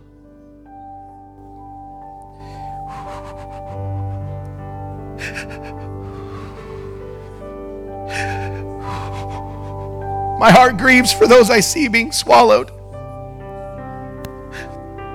The Lord says victory is merely around the corner from the wolf. So Lord, expose all the wolves in our midst that are screaming to the crowd, stay back, it's too dangerous. I hear those in the crowd saying, stay back, and convincing those to stay back in the crumbling ground. Lord, expose those wolves that we might press forward into victory. And I see as they move forward past the line and they enter the city, there's been a banquet set up before them. And I see food all over the table, prepared before them. And the Lord says the blessing that's coming on the house of my people, the house of Israel, will never pass away from this earth again. That we are in a season of feasting that is coming to you this year for those that will go past the enemy, that are not afraid to take him on. Jesus, Jesus, Jesus. And I see the Lord say, feast and eat, for there's work to do. That this feast is not a place to camp, but it's rather a moment to refresh, restore, and get back to work. I see the remnant coming back around to the broken ground and begin to reach their hands down and begin to pull those that have been swallowed by the earth back up. And the Lord says this, you'll know it's revival when those that have seen victory begin to give victory to others. That our job is to go and rob hell. Our job is to go and rob hell. We don't surrender a single bit of ground to you, enemy. Satan, you're defeated and under our feet. Get thee behind me. And I see the remnant as they walked past the wolf, as the wolf growled and snared and snarled and chomped. The remnant never turned around to look at him. They put the enemy behind him and there was no victory. Though the enemy looks huge and daunting and undefeatable, the remnant of God will be able to pass by unharmed. Jesus. I see a remnant of angels. I see a legion of angels, standing in the heavenlies. I see them just floating above us. And they're all flapping their wings in unison and hovering just above us. And I hear one of them say, we're waiting for the war cry. We're waiting for the war cry to be released, but they're all in position and waiting. They're just above. They're not in the heavens waiting to be called down, but they are in position. They are not just standing by waiting for orders. They are literally hovering in the air, waiting for release. So, Father, in the name of Jesus, we release your warring angels to make war against the dark one, to make war against the darkness in the name of Jesus. We shout and declare right now with a voice of triumph that angel armies are being released to war on our behalf in the name of Jesus. Glory! We release it in the mighty name of Jesus. We declare that thundering from heaven, that the warring angels of heaven be released to make war. We war against every power and principality, every ruler of darkness. We come against the throne of this world, the throne of America, the dark throne of America, the demonic principality that rules over America. We call you powerless. We strip your power. We take your legs in the name of Jesus, and we silence the enemy's voice in the name of Jesus, that it shall not be the church's voice that's silenced, but it shall be the enemy's voice that's silenced. We are in the decade of pay, the decade of the mouth, and no weapon formed against us shall silence our voice. No weapon formed against us shall silence our voice. Isn't it ironic that the decade of the mouth is when they've come to take our mouth away? They've come to take our voice away in the Hebrew calendar's decade of the mouth. And I declare right now that the assault on the church will not prevail. That the church will only be unleashed in more strength and power than it ever was before. And I say to those that receive this in the mighty name of Jesus, I see a fire coming from heaven over you right now. Just put your hands out if you want to receive that in the name of Jesus. I declare the fires of heaven coming, and I see in them supernatural gifts to stand in this moment. Supernatural understanding and wisdom coming to know how to pray, church. The Lord says, I'm giving you a download of strategy and blueprints that will teach you how to pray and war in this dark hour. He says, I was not caught off guard by this. I was not caught off guard by this, but it was my church that was caught off guard because they were not praying and seeking my will. Oh, wow, Lord. He says, the church has sought my love, but not my will. They've sought my presence, but not my power. The church that wins tomorrow will be the one that seeks it all. He says that nothing is exclusive about me. You cannot have my love without my power. You can't have my love without my justice, says the Lord.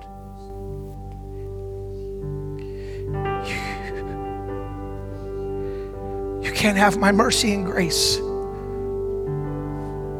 unless you're willing to have all of me. The time has come for me to call my bride to all of myself and no longer just a piece of me. I hear the Lord say it breaks his heart that the church only wants parts of him, only wants a piece of him.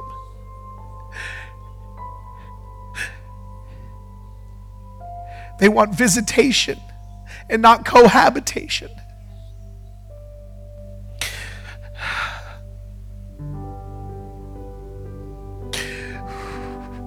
Let our hearts before you, God.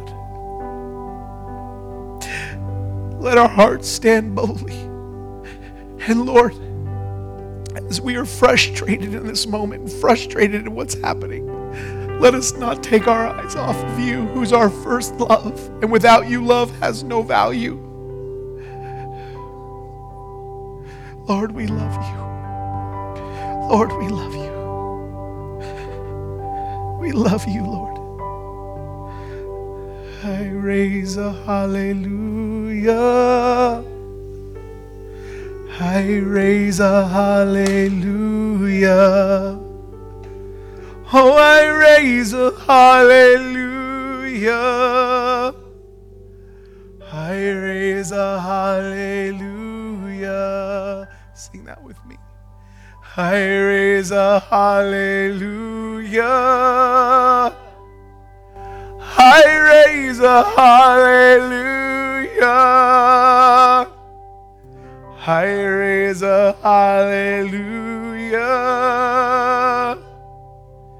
I raise a hallelujah. Lord, we sing hallelujah to the God who is able, to the God who is capable.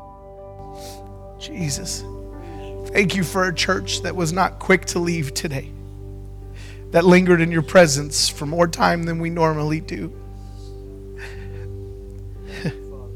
Lord, thank you that our date night doesn't have to be punctual.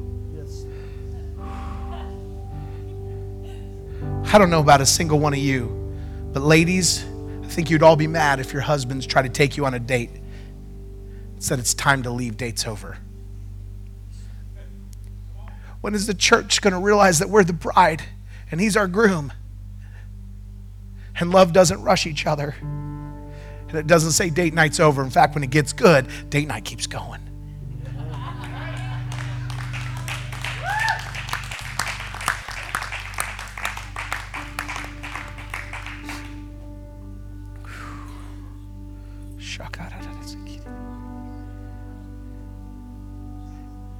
When I sat down, I remembered that this number is getting ready to be changed because they're expanding that service because so many people are getting on thousands. Yeah. So the way to find out what the number is, I'll post it on my on all my stuff. ClayNash.org. Yeah, I'll make sure everyone's informed. Current, and you'll always have what you need to do. If there's anybody that's not on our mailing list, just go to ffc.church and make sure to sign up on our email list, so that we have your email and we'll email you out information on how we can pray. But we need to be diligent.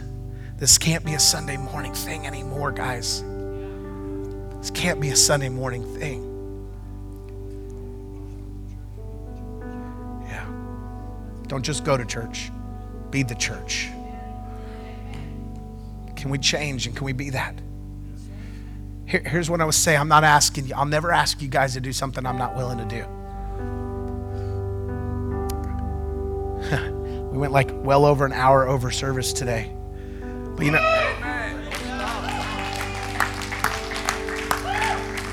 sorry, not sorry.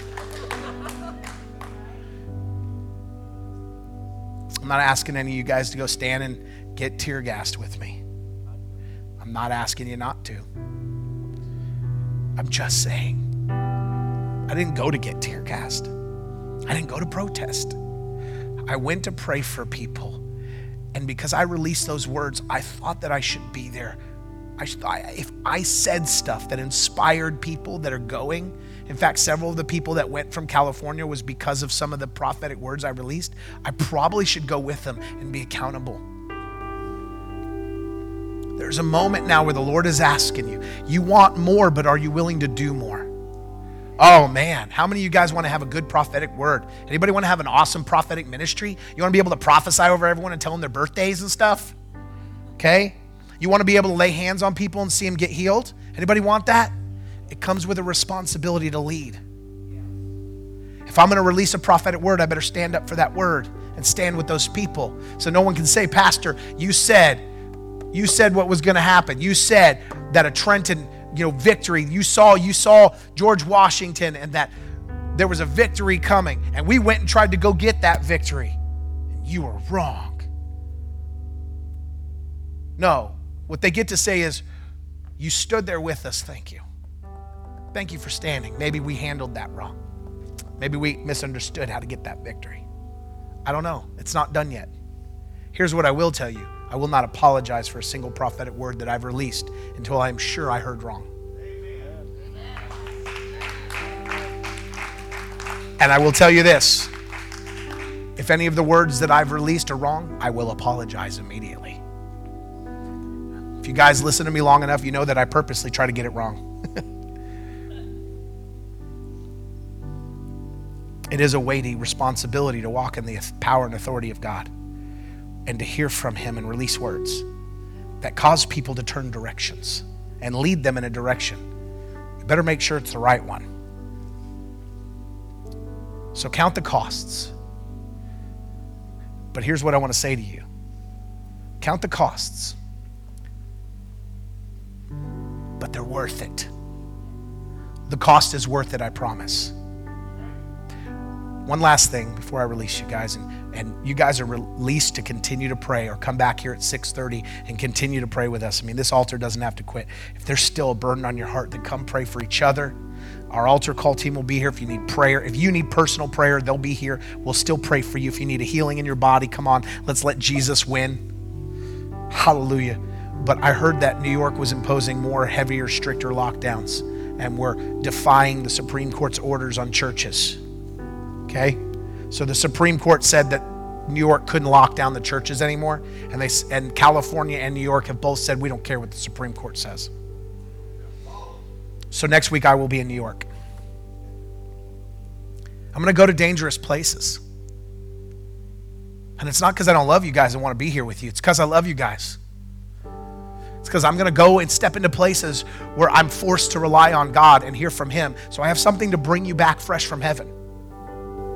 I'm going to go into places when I tell you to go to your neighbor and show him the love of God, where you can't say, well, Pastor, what are you doing? I'm going to go into places where darkness is and shine my light, because I believe that God has given me a platform now to do that. And if you want this pastor to have anything to give to you, anything to release to you, more than just the local, carry you through the week till next week broken you, then you have to let me go. You have to let me go and come back. I will come back, I promise. But you have to let me do both. You have to trust that I'm raising up leaders and voices in this house. You have to let them grow. And you have to encourage them. And you have to step up and be equippers and prayers and doers so that this house can make an impact on the world. I've said for years, we're going to change the world, and everyone cheered and clapped. And then I started to go do it, and everyone says, but we miss you. This is what this was always going to look like. I'm not going anywhere. I'm going to stay right here. When I'm here, I'm raising you up. I'm raising you up from sheep to lions. I'm raising you up from sheep to eagles. I'm raising you up into dangerous citizens of heaven. So take the instruction from those I've raised up already, and then be here and available when I raise you up. But more than that, go out there and change someone's life and bring them here so they can be raised up. This place is going to fill up so that we can raise up. Amen? So today I want you to go with the shalom of God. I want you to go with the peace of God, the joy of God to cover you and your family as you go. Do not be dismayed or depressed, but rather laugh like God laughs in heaven. That the plans and the purposes of the enemy, although severe and serious, are definitely a laughing matter in the kingdom. Thank you, Jesus. So I love you. God loves you. Shalom. The first shall be last and the last shall be first. We want to pray for you. Send us a message with your prayer requests through Facebook or email and let us know how we can pray for you today. Also, let us know how this message impacted your life. I love you. God loves you. Shalom.